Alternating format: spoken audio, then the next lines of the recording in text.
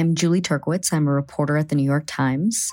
I have been trying to understand changes in migration. So I traveled with photographer Federico Rios to the Darien Gap, this hot, mountainous, 70-mile stretch of jungle straddling the border of Colombia and Panama. We're hiking through a river, just covered in mud.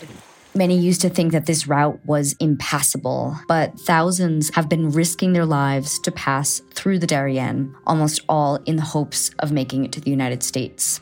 We spent 9 days hiking through the Gap and weeks building trust and relationships with migrants, with smugglers, with migration authorities to even be able to do this reporting.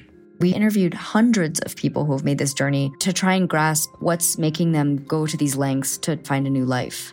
New York Times journalists spend time in these places to help you understand what's really happening there. You can support this kind of journalism by subscribing to the New York Times. From the New York Times, I'm Sabrina Tavernise. Here's what you need to know today. Russian forces got closer to capturing the exhausted port city of Mariupol over the weekend. Mariupol has been under siege since March 2nd, without water, gas, or power.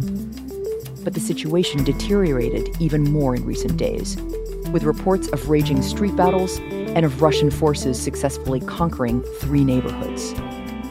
A drama school was also bombed. About 400 people were sheltering in its basement.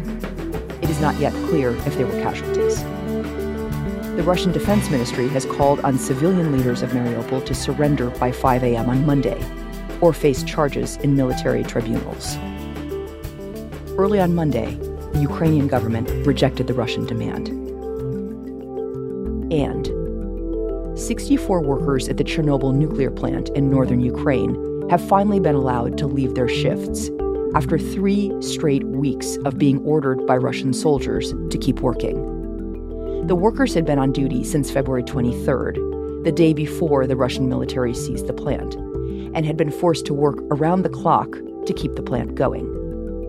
Earlier this month, the International Atomic Energy Agency had said that the workers were no longer doing repairs or maintenance, partly because of, quote, physical and psychological fatigue.